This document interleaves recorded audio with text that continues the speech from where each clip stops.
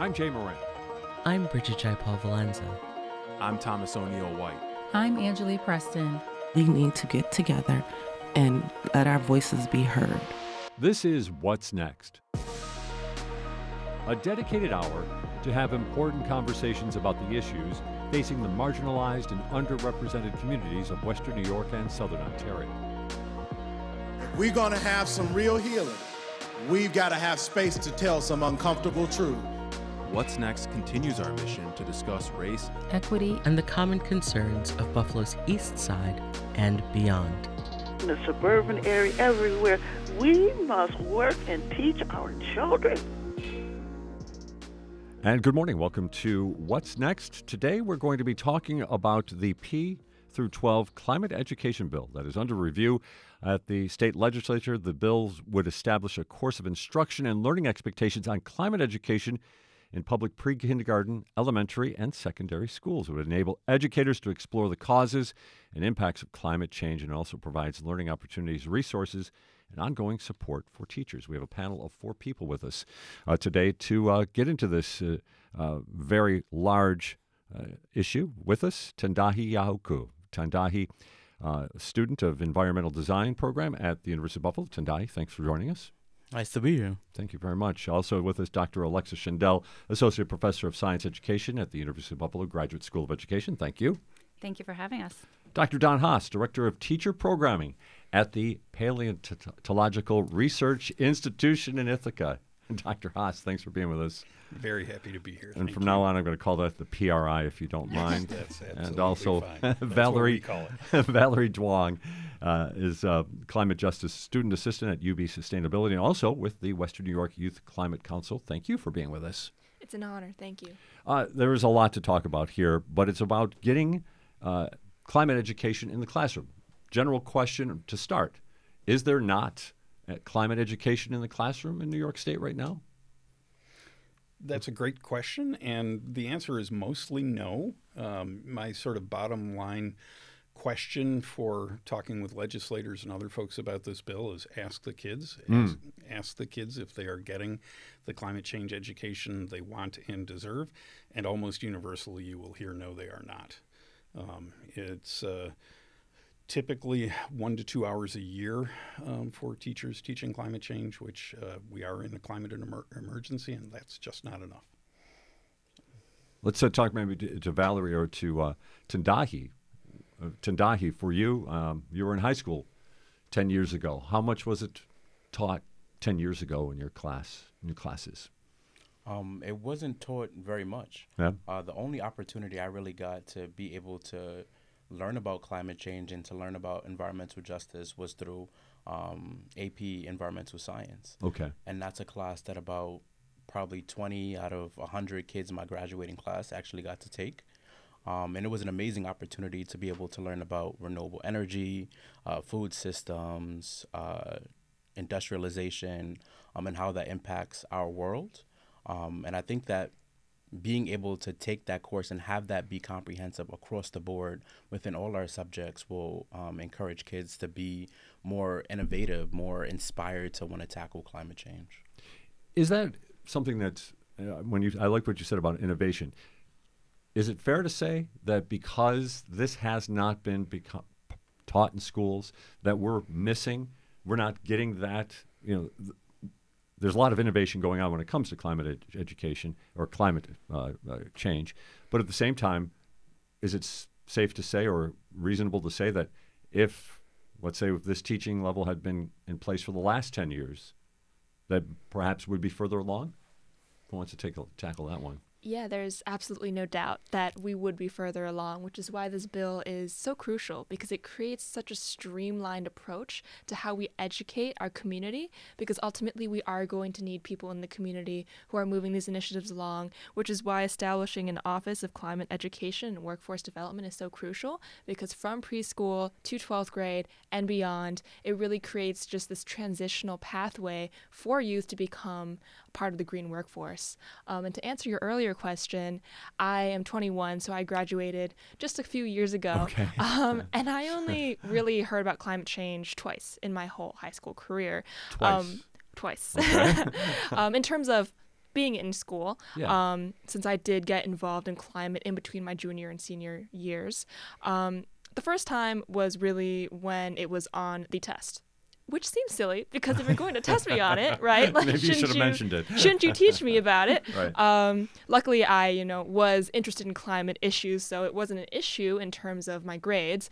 But the second time that I had heard about climate change within the context of the classroom was when a teacher told the class that she really wanted to teach climate change and climate education, but she couldn't, and she felt like she shouldn't because she was worried about community pushback, which is another reason why this is so important, because it shows teachers who really do want to teach climate change and teach about climate solutions, and it shows students who really do want to learn about climate change and learn about climate solutions, and it shows parents who want their children to learn about climate change and climate solutions that there is an option to teach climate change, that there is a place to teach about climate solutions within the classroom, and that not only is it an option, it's absolutely necessary. As Valerie was speaking, I also it flashed to my mind about school boards, and we hear lots of things about that are happening on school boards on a variety of issues. And again, this is kind of a generalization, but is the sense that you've got to get this bill passed because if you wait to go through all of these different levels of approval and things along those lines, that it's going to be too late? Yeah, I think so that ties in a lot with your first question about the lay of the land, right? And presently, New York City has taken a great leadership stance on climate education. They have an Office of Sustainability. They've got a teacher workforce and task force that's dedicated towards creating materials, educating one another. They've got professional development. They've got a mini course series? A mini credential in teaching climate change, which is it's a three graduate course sequence that actually started last weekend, and I am heading to New York City tomorrow to teach to co-teach the second class in the course on Sunday afternoon. And that's a collaboration between the New York City Department of Education, the American Museum of Natural History, the City College of New York City Parks, my institution, the Paleontological Research Institution, and others to develop this credential for New York City teachers that says they know something about teaching climate change. And so we have hundreds of school districts across Right. the state of New York, and they're very diverse, right, with diverse interests, diverse needs. And so when we have a location such as New York City that is willing to put this forward and is promoting this and providing the training and things for educators, that's a great pathway for them. But it's piecemeal then for the rest of the state, right? So we know that a lot of teachers, a majority of our teachers, when they go through teacher training programs, are not getting climate education integrated within their programs. And so a majority of the teachers that are within the state don't really understand or know, either have the knowledge or the resources to integrate climate education effectively or in age-appropriate ways. So it's currently just being kind of piecemeal across the state, really. Do we have a sense of, to hear Valerie say that she heard about climate change twice in high school, and high school wasn't that long ago? Yeah. Is there a sense of teachers' desire, their appetite for getting involved in this? Is there a sense that there are teachers out there, yeah, I want this, I want the resources, I want the ability to teach this in my classroom? Yes. Or is it, well, it's just another thing on my plate? Overwhelming, really? Okay.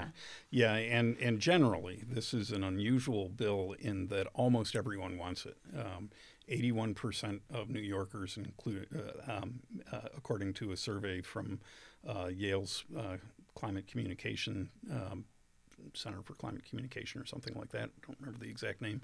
But 81% of New Yorkers want climate change taught in school. And the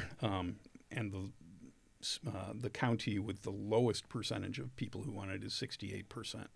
So everybody wants it, and I think it's very much worth recognizing that when you look at a large group of Americans or New Yorkers or whatever, the teachers tend to follow what the public opinion is about matters. So virtually everyone wants it. Those numbers, I mean, it's interesting to hear because that sounds like it's overwhelming, like you said. At the same time, I don't know if I get that sense. Maybe it's more of a national landscape than a New York State landscape. Right. Yes. But is that? I mean, you must interact with people not just in New York State and locally, but around the country. I mean, do you see a similar appetite? I mean, any sense of that anecdotally or factually, or go ahead. Yeah. So I am a psychology major Okay. at the University of Buffalo in my undergraduate degree. And something that we observe a lot, not just only in youth, but in the general populace, is climate anxiety. Because it is deeply terrifying to know that the climate, which is not just trees, but really the environment at large, including our homes, including where we live, is collapsing in on us because we haven't been taking care of the climate. And you can see this very physically, very tangibly in the extreme weather events that we have been experiencing, whether that's flooding or lake effect snow or air quality events from wildfires that have been exacerbated by climate change. It is very nerve-wracking to face these issues because they are so large, and it feels hopeless at times when you do not have the right education and the right infrastructure to support your understanding of climate issues and climate solutions. So I would say that a lot of pushback potentially could just come from climate anxiety and a lack of awareness around how important learning about climate is in terms of coping with that anxiety, or even a lack of awareness around that climate anxiety. And those are all things that can definitely be addressed with a comprehensive bill like this one. Yeah, and I think adding on that, imagine a 9-year-old sitting in their elementary school classroom this past June when the skies were turning orange and you could feel it in your throat and you could taste the smoke. And the argument against not teaching about climate change because it scares kids, I think, falls apart because, is that kid going to be more scared if they know what's going on or if they don't know what's going on? And I think as a general rule, we get less concerned. Our anxiety goes down if we understand what's behind the threats that we face. Yeah, absolutely. I mean, anxiety is really just a challenged relationship with uncertainty, discomfort with uncertainty. But if you can dispel that uncertainty with education and with teaching about solutions, which this bill absolutely does, that can really resolve our anxiety to a point that it's not that big of a deal anymore. And it's something that can be coped with instead of ignored and compounded through that lack of education and support. Another aspect that I think has been leading to anxiety in our young people is that they're seeing the people that are in charge not taking action, not taking a leadership role. And I think that's one of the reasons, the things that led me to working on this climate ed bill is what am I doing to help change the system? How am I going to help my kids and the rest of the kids in the state of New York learn about climate education in ways that are going to help them develop the knowledge, the skills, the tools, and to see productive actions so they can help make a change as well. Go ahead, Tendaji, yes. Yeah, I agree with everyone here. I think especially like within the areas that I've been studying, renewable energy technology and environmental design, which is, a fancy way of saying urban planning. But like within those two majors, we had the lowest student, the lowest student populations within our majors.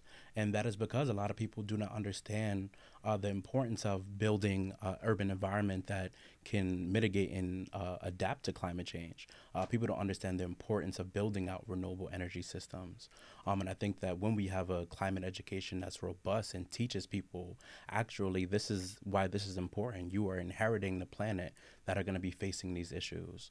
I think there will be more of a rise in interest in people entering into those majors so that they can be the innovators, the solution-oriented people who are coming up with the next generation of solutions to climate change.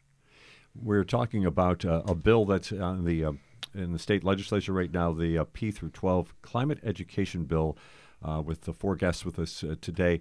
Can we maybe talk about because it's P through 12, and other states I know have maybe taken the lead on this to a certain extent in making sure and finding ways to teach about climate education.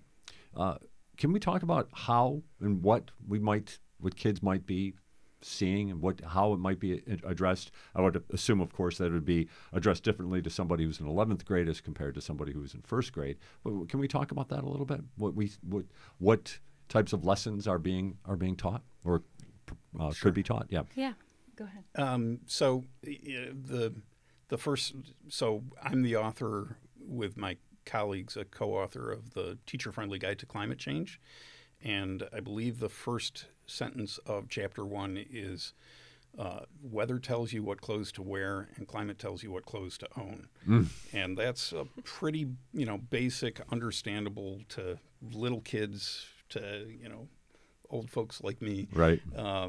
And so that's a place to start. And, if you're sitting in a place where you can see the outside right now, you can look around and something about our climate. You can read information about the climate by looking at a picture of a place and recognizing that we don't have cacti here, so it's probably not a dry place. And at the moment, we don't have leaves on our trees, so that tells you something about the climate here. And you can begin those understandings of basics of climate and weather very early.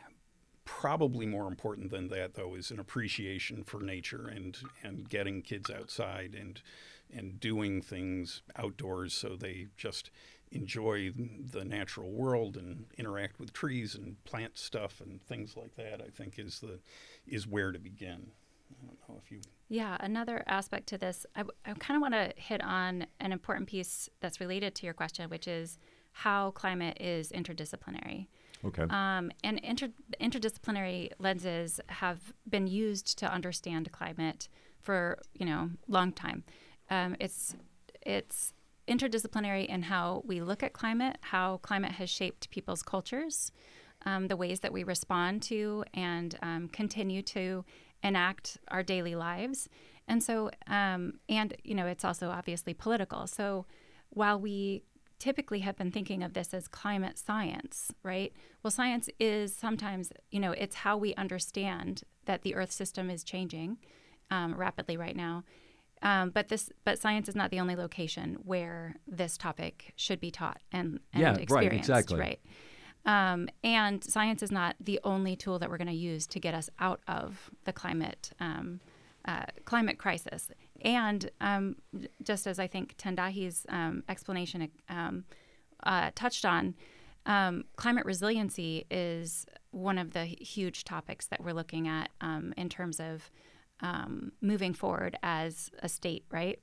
How is it that we're going to change and enhance roads, buildings, all of our infrastructure to deal with the massive flooding that is one of the huge issues that New York State is going to be dealing with related to these extreme weather issues, right? So I think it's important that we recognize that interdisciplinary aspect. It's going to take bringing people together. It's going to take politics. It's going to take policies in order to navigate our way through this changing system. And when you say interdisciplinary, I mean, math and science come somewhat obvious, but English, social studies. Yeah, the National Council of Teachers of English has a position statement on teaching climate change in the English language arts classroom, as well as a book that supports that. And in social studies, for example, social studies, you're expected to teach about the United Nations and, what has the United Nations been doing most prominently for the last many years? Well, that's work around climate change. And you can't teach about climate change without teaching about energy, or at least you shouldn't. It would be like teaching about lung cancer without teaching about smoking. Our energy history is very much related to climate change. I mean, I think it's reasonable to argue that climate change really was kicked off by the Industrial Revolution. So changes in energy history, points of turning in energy history are really interesting and really important for understanding our impact on the Earth.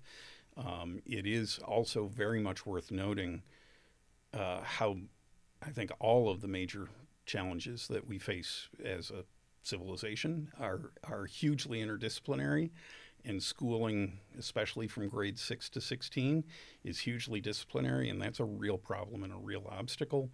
But if we can at least get climate change addressed across the curriculum, then we can help students piece those parts of the complex issue together and with an eye towards making the world better. You know, Valerie, your work with the Western New York Youth Climate Council, you see, I hate to use the word enthusiasm for something that's addressing a crisis, but you see that passion, though? You're seeing it from members that would have embraced this type of education if they had an opportunity to experience it? Yes, actively, yes. They seek out climate education. So on top of their schoolwork, on top of their extracurriculars, whether it's sports or clubs, etc., they go to climate workshops. So they are actively taking time out of their lives and their busy schedules to pursue climate education. So there's no doubt that they would want to have that within their curriculum. And because the Western New York Youth Climate Council was founded by youth, for youth, working in climate justice, a lot of our work has been very much education-based. And it's something that the youth want. It's something that the youth want to be involved in, which is another reason why this bill from CRETF has been so special, because it was really founded by teachers, parents, students, and really just a whole community. It's without a doubt something that youth are deeply enthusiastic about when they are informed enough to understand how to cope with their climate anxiety to the point that they can really discuss these topics in a deep and thorough way. I'll add that youth are co-authors on the bill. Really? Mm-hmm.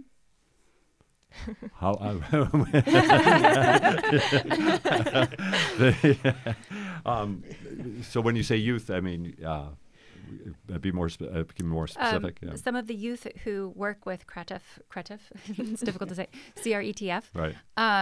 Have helped to co-write this legislation. Okay, all right, Yeah. very good. Yeah, so that includes high school students and college High school students yes. writing legislation. Yes. Yeah. Yes, and they've been we've been going as an intergenerational group to lobby in Albany. There have been 3 lobby days. There's a 4th one coming up March 27th. I went to the first 2, and I went to the second too. Yes, and all four of us went to the second. Drove together to the second one. In an electric car. Yes. Excellent. And it made it the whole way, right? Well, we did have to. It was a long journey. It does okay. make it longer. Okay, very good. But we, stopped for dinner and a charge. And it's really remarkable to see the students talking to the legislators about how disappointed they are in their climate change education so far. And I think that's been really powerful for a lot of legislators, and I hope that trickles up to the governor and across the aisle. But it really has been a powerful experience to go to Albany and talk to legislators. I had not done that in Albany. I had made one trip to Washington before, but I think if I had done that as a high school student, my life probably would have ended up a little different. One day experience in Albany. Yeah, a powerful lesson in civic education. Absolutely. And I'm interested, looking a little for like you, Tendaji. I assume this is one of your first times, if not, in fact, your first time talking to legislators in the lobbying process. Yeah, that was my first time. It was a really exciting experience. I think even being, a part of that just fueled the passion that I have and that the other high school students had for doing this work.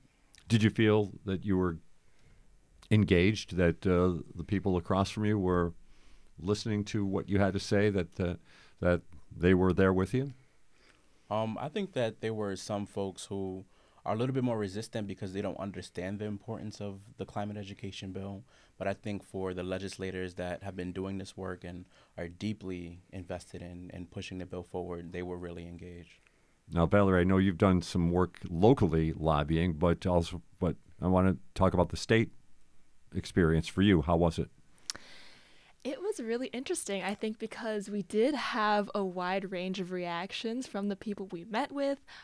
We had some people we went in to talk with who technically weren't on paper having signed the bill, but we went in, they're like, oh, we signed this. This is just, in processing. So that was interesting because we were among friends very clearly. And I got to meet with one of the representatives who actually spent most of our time together just discussing the work that we do in the community, which was not what I was expecting. I was expecting to come in and talk about the bill. But once she kind of got to know us a little more and hear more about my work with UB Sustainability, which is the office on campus that runs the Climate Action Plan and facilitates the Climate Action Plan, the 10 and 10 UB Climate Action Plan is the official name, to reduce emissions to net zero by 2030 using 10 strategies. And we just talked very, very briefly about the bill in terms of it supporting comprehensive climate education. She said, oh, climate education? Yeah, I'll sign it, which is really interesting, right? You don't always get that. But I really enjoyed that experience, although it was definitely unusual.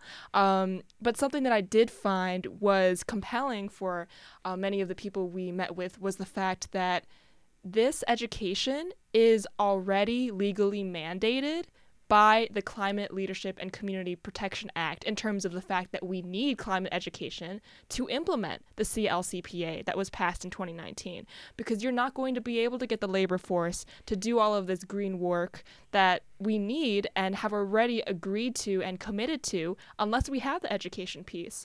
So this bill is really just the transitional aspect to what we've already agreed to do, and that seemed to be something that was very convincing and compelling for the people we met with, because this is stuff we already agreed to do, and it's the full package and an absolute no-brainer.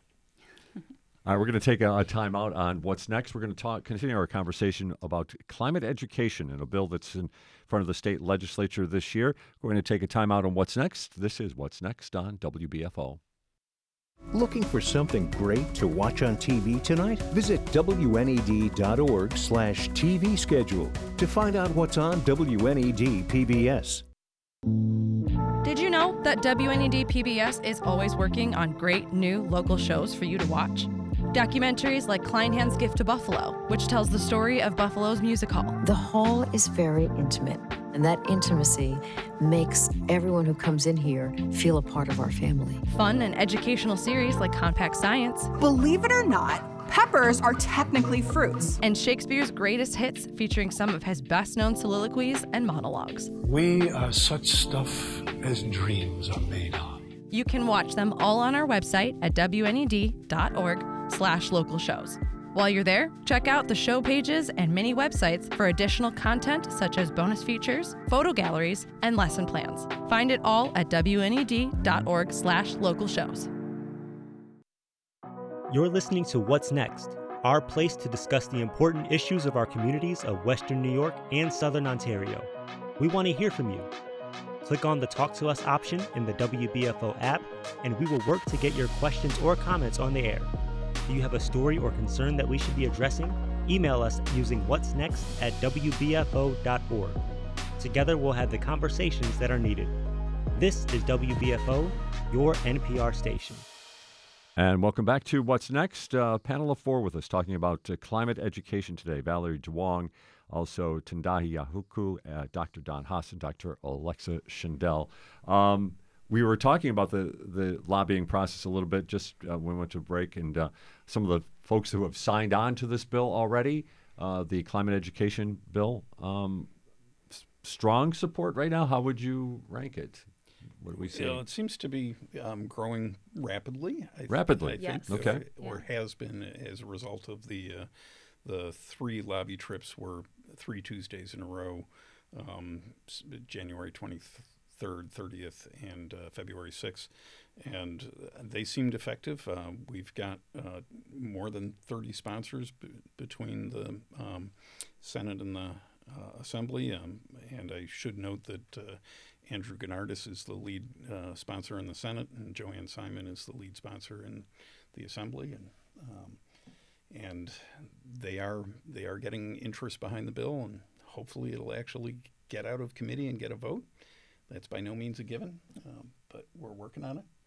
We also have a couple of meetings with the State Education Department coming up February 29th and March 8th, and it's important to work with the State Education Department. New York education law is complex in the dealings between the State Education Department, the Board of Regents, and the state legislature, and what they can legally legislate. And there were eight climate change education bills in committee in the last session. Didn't make it out? None of them made it out. One of those was Senator Gennardis's, which we worked with his office to substantially improve. Well, do you understand the objections about why they didn't get out of committee? Or I mean, these committees always seem so secretive in some ways. Crudely summarizing, I think the bills weren't as well informed by understandings of the relationships amongst those three entities, the Board of Regents, the New York State Education Department, and what the legislator is allowed to legislate by law. And that is that makes curriculum change slow. It makes it slow to change what's taught in classrooms. And there's good reason behind that. We don't want political whims to change what's taught every time a different party gets elected and things like that. But we are in a climate emergency, and virtually everyone agrees that we need to do a better job with climate change education. So we need to move faster than the mechanisms of change in education typically work, but we're working on that. I would agree with that. Absolutely. I think one of the other aspects that we've been, told by legislators, by the governor's office, and by the teachers union is that they want to see a groundswell of support. They want to know that this is what the constituents across New York State are interested in. I mean, the survey that was mentioned earlier sounds like it's a no-brainer. Right? Yes. But that's not the same thing, right? We're not talking about the same thing in that regard, right? Yeah, exactly. So acknowledging that, yes, this is an important issue in all of our lives, I think that's where that aspect of the survey comes from. But demonstrating to the people who are in positions of power that we want things like this to change within our school system is something different. Yeah, and I'll note that go to cretf.org. /policy, and you'll find the action toolkit to support the bill, so that you can, if you're an educator, you can sign on to our educator letter of support, and there's a letter of support for that can be signed on by just your average citizen, and that same letter can be signed on by institutions, and there's information about sharing about the bill on social media and how to talk to your legislator, and a link to reach out to your senator and your assembly person to encourage them to sign on to the bill or thank them for signing on. The thing that you just highlighted here, like our toolkit for action, I want to highlight that there are several other states who have put forward climate education, and we haven't quite talked about that yet. Right. And so how this came about is a variety of ways, but CRETF was formed or co-founded a few years ago. I think it was 2018 or 19, and became also a tool for change, right? And so one of the things that CRETF began doing is looking at the policies and the enactments of what climate ed was occurring, or how climate ed was being implemented in other states. And we have two really great examples in Washington and in New Jersey. And those were sort of top-down leadership states. So they have very different structures than we do in New York State. But it came from top-down leadership. It was the governor's office in Washington, and it was the governor's wife in New Jersey who said climate is really important. And in New Jersey, they revised their standards frequently, and they revised them to include climate education throughout their standards. And throughout their standards that means P12, and it's interdisciplinary. And so what we did is we looked across the landscape of New York, what was occurring, what was not occurring, and what was necessary to make really high quality and age-appropriate climate education. And so then we put all of those pieces into this bill. Okay. Hey, I'm interested about this because, again, I like the way you use the term, I think, groundswell support. Grassroots, important. I want to maybe throw this at Tendaji and Valerie to a certain extent, this particular question. When you're having just general discussions with whomever, your parents, friends, uncles, aunts, whatever the case may be, is there a generational cutoff where you see people really interested at this age level and people who are just either don't want to talk about it, just would rather put it aside, that are another age level? I'm wondering about your experience in that, because I'm sure I get the sense that whenever you're talking, somehow this particular issue is not too far from your topics of discussion. Yeah. I think it's especially as like an ecological justice coordinator in Buffalo and talking to people of all different ages. I really think that because climate change it hasn't been amplified throughout the messages that we've been taught, the education that we've had. A lot of people, especially older generations, don't really talk about those issues. I think they care about public health and the health of their communities, their families, but they don't really understand and haven't been given the chance to understand how the environment, how climate plays a role in their health and the health of the people that they love.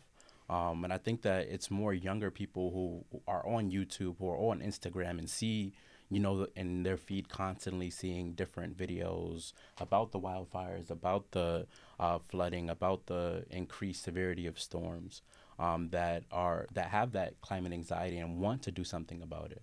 And I think it's important that the younger generation who have access to that information, as to where the older generation who haven't had many of those chances, to encourage them and to speak with them to have those conversations. Valerie, can you echo that? Yeah, I mean, really building off of what Tendaji said, I just want to preface with saying I love intergenerationalism. That's why we have CRETF. It was built on intergenerationalism. There is no limit on... But in that particular case, you're working with supporters already. Right. I'm talking about maybe absolutely. People aren't There's so no supportive. Limit on age. I have talked to climate change deniers in the past. Okay. Interesting conversations, I'm sure. It's interesting. You kind of have to pull them aside from the rest of the group and talk with them, because otherwise they take up the whole time. That's not what the event is for. Great technique. I'll make note of that one. Absolutely. Kind of a bystander intervention thing, conflict resolution, very psych major of me. But I found that, like Tendaji said, there is a gap in understanding across generations for sure in terms of what climate work really means. So the way that I typically explain this to people is that there is a difference between environmentalism and climate justice.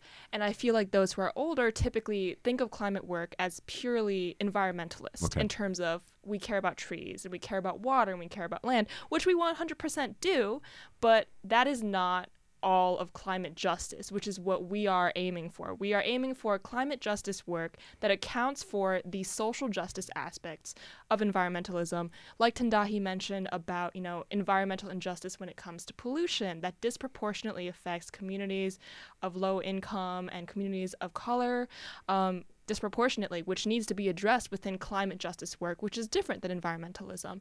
And what I often find is that when I talk with those who are older and kind of have that information gap in terms of environmentalism versus climate justice, you'll find that they do deeply care about climate justice when they finally understand what that means. They care about the health of their communities. They care about the health of their loved ones. They care about their health. And they just need a little extra support in helping to understand how climate is related to other facets of health through climate justice. Would you like to add? Yeah, well, for one thing, dealing with controversial issues, teaching about controversial issues is a area of my expertise, and we address that in the Teacher-Friendly Guide to Climate Change. Oh, okay. And there are rules. There's a set of rules of thumb in the book about that, and I will also note the full text is available online. And there are all kinds of things tethered to the intergenerational issues. I mean, for one thing, the old folks do use social media in a very different ways than young folks tend to. Yes, I generalizing, do. Generalizing. I just learned this morning that the Flat Earth Buffalo Facebook group has 2,800 members. It's a private group, so I don't know what the content of that group is, but I can quite imagine. Has the title maybe speaks for itself. Yes. And I think very interestingly, there was a study done just a few years ago that showed that young people teach their parents and their grandparents about climate change, and fairly effectively, especially daughters teaching their dads and grandparents, which, as a father of girls, I'm not all that shocked by that. But I do think that's interesting, and I think that's a powerful piece of the potential for this legislation. I also should note that when I do presentations and workshops in whatever setting I'm doing that in, I deputize everyone as climate change educators and communicators. So all you listeners out there, I am hereby deputizing you to go out and talk more about this. One of the fundamental problems for many years around climate change is that people just were not talking about it. Right. That has changed, and that has changed because Mother Nature has been giving us dope slaps for the last few years, and people are starting to pay attention, and it's all over the news now and just hard to avoid. So people are talking about it more. So you should go out and talk about it, and you should take on an action and talk about the action that you're taking on, and talk about it in ways that both let people know what you're doing so that they might do the same, or they might critique what you're doing and help you do something better. Thank you. I also want to highlight and sort of build off of the comments around environmental and climate justice that Tendaji and Valerie shared. And while those issues just have such a multiplier effect, right? But at the same time, so do our educational injustices. And one of the huge educational injustices is the opportunity. And then that opportunity, of course, is going to multiply, or the lack of opportunity. And so in Tendaji's story, for example, as you learned about climate change only in taking AP Environmental Science. And if, as Don, your numbers are, what is it, 10% or less than 10%? Less than 10%. Of students take AP Environmental Science, right? And so we can't look at this as like a privileged topic or a topic where only some students get to learn about it. In addition, there are going to be some really fantastic green jobs out there that are going to be available. I'm glad you brought that, because that's something I definitely wanted to get into there. Yeah, and if we're not preparing our young people from across diverse landscapes across the state, young people from all sorts of backgrounds, then we're going to have a workforce that is not open to their diverse understandings, right? And so it's just really important that we're looking at this from various lenses. Right. And that was because you brought up about the labor force, because actually I think Valerie touched upon that a little earlier. Let's have a little bit of a discussion just about what that would look like, because I think that would help connect the dots, so to speak, from what we're teaching our kids to what they might be able to do when they become college age and become professionals. Let's just talk about the types of jobs that we are talking about here, because I think this is an exciting part of this conversation. Yeah, I think even in the city of Buffalo, the biggest piece of the puzzle in terms of greenhouse gases is transportation.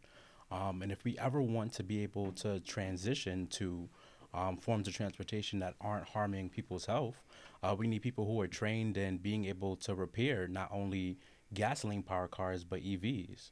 We need people who know how to fix bikes and e-bikes. We need people who are installing bike racks throughout the city. And it's important that we have those opportunities, not only for the jobs to exist, but people to actually know how to do them. Mm-hmm. Yeah, another example of jobs would be anything that has to do with energy, because energy is absolutely huge when it comes to climate change. And probably the primary thing I would say. Right.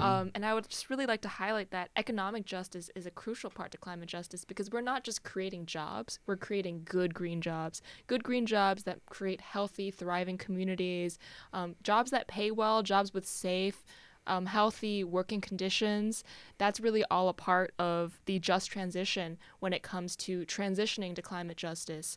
And it's really just going to take everyone across all of the disciplines, which is, again, why it's so important that we have such an interdisciplinary focus within this bill.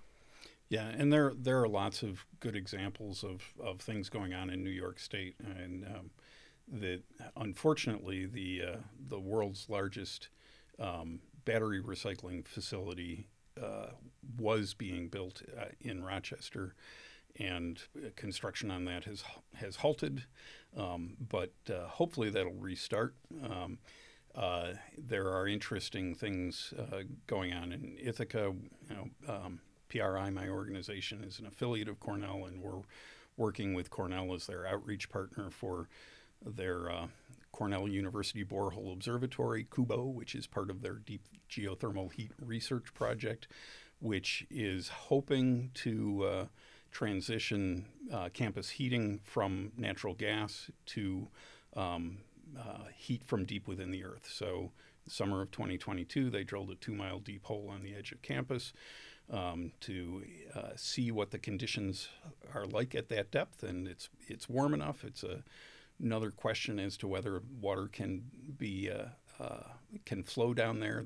The goal is to have a few pairs of holes that are at that depth that you pump cold water down one, you get hot water back up through the other, and you pump that through the radiators on campus, which, as I said, right now, that water is heated with natural gas from the combined heat and power plant on campus that used to be coal-fired, is now natural gas-fired.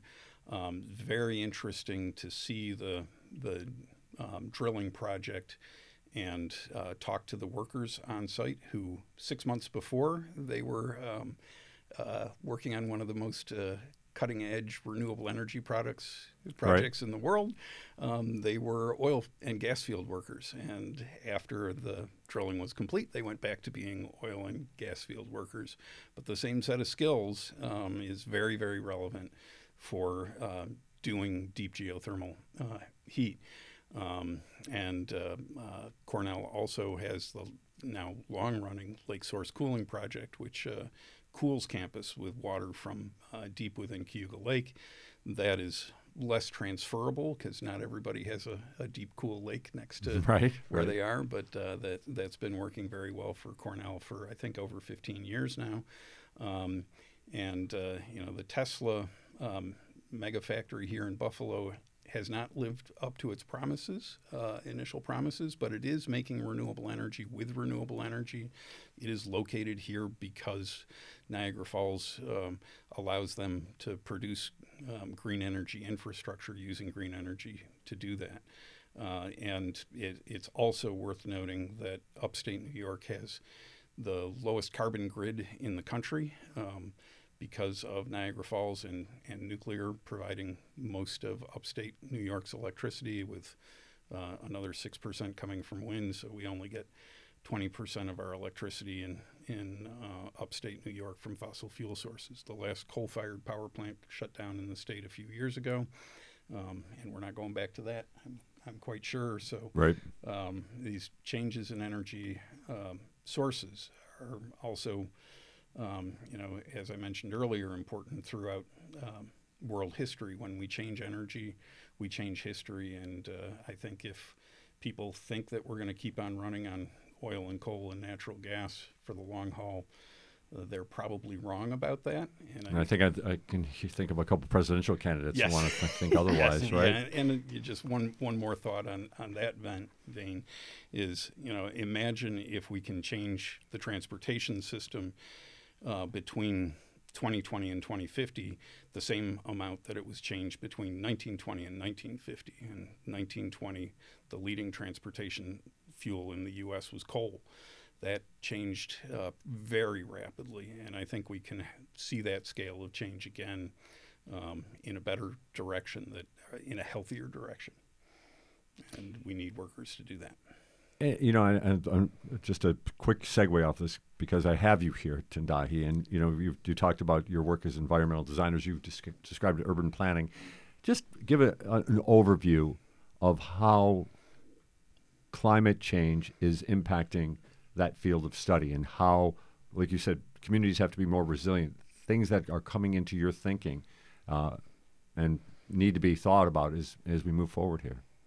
Yeah, I think that the field of urban planning has changed drastically. I think from previous decades, people have been focused on infrastructure, architecture, and how it blends into urban planning. But I think that in the recent couple of decades, we've seen a shift in urban planning as to where, we change it to things like environmental design. So when people are applying for the major or studying within the major, they're thinking about that environmental piece of it. In many of our courses, introductory or electives, they weave in climate change into every topic that we're studying. So if we're talking about parks for folks, we're talking about how green space is impacting people's public and mental health. If we're talking about infrastructure, we're talking about having gray systems that allow for floodwater to be able to mitigating floodwater so that our cities don't flood. And I think that all the different topics that we're covering, we're making sure that the highlight of it to emphasize that we are in a crisis, and that there needs to be an education, and there needs to be a tangible way to be able to solve the different issues that are going to be occurring in the foreseeable future. We're coming down to about the last 5 minutes of our program, so I want to give everybody a chance, since you're a panel of four, you've been kind enough to come here and join us individually, perhaps if you could, and it's tough because I'm putting you on the spot here, I'll give you about a minute each, a call to action, what you want people to do after hearing this conversation. We'll go from right to left. Valerie, what are some of your thoughts? Look, I put the pressure on you, but I know you can handle it. If you can handle those climate deniers, you can handle this. Well, thank you for the vote of confidence. I would definitely just re-echo that we have a toolkit for action from CRETF.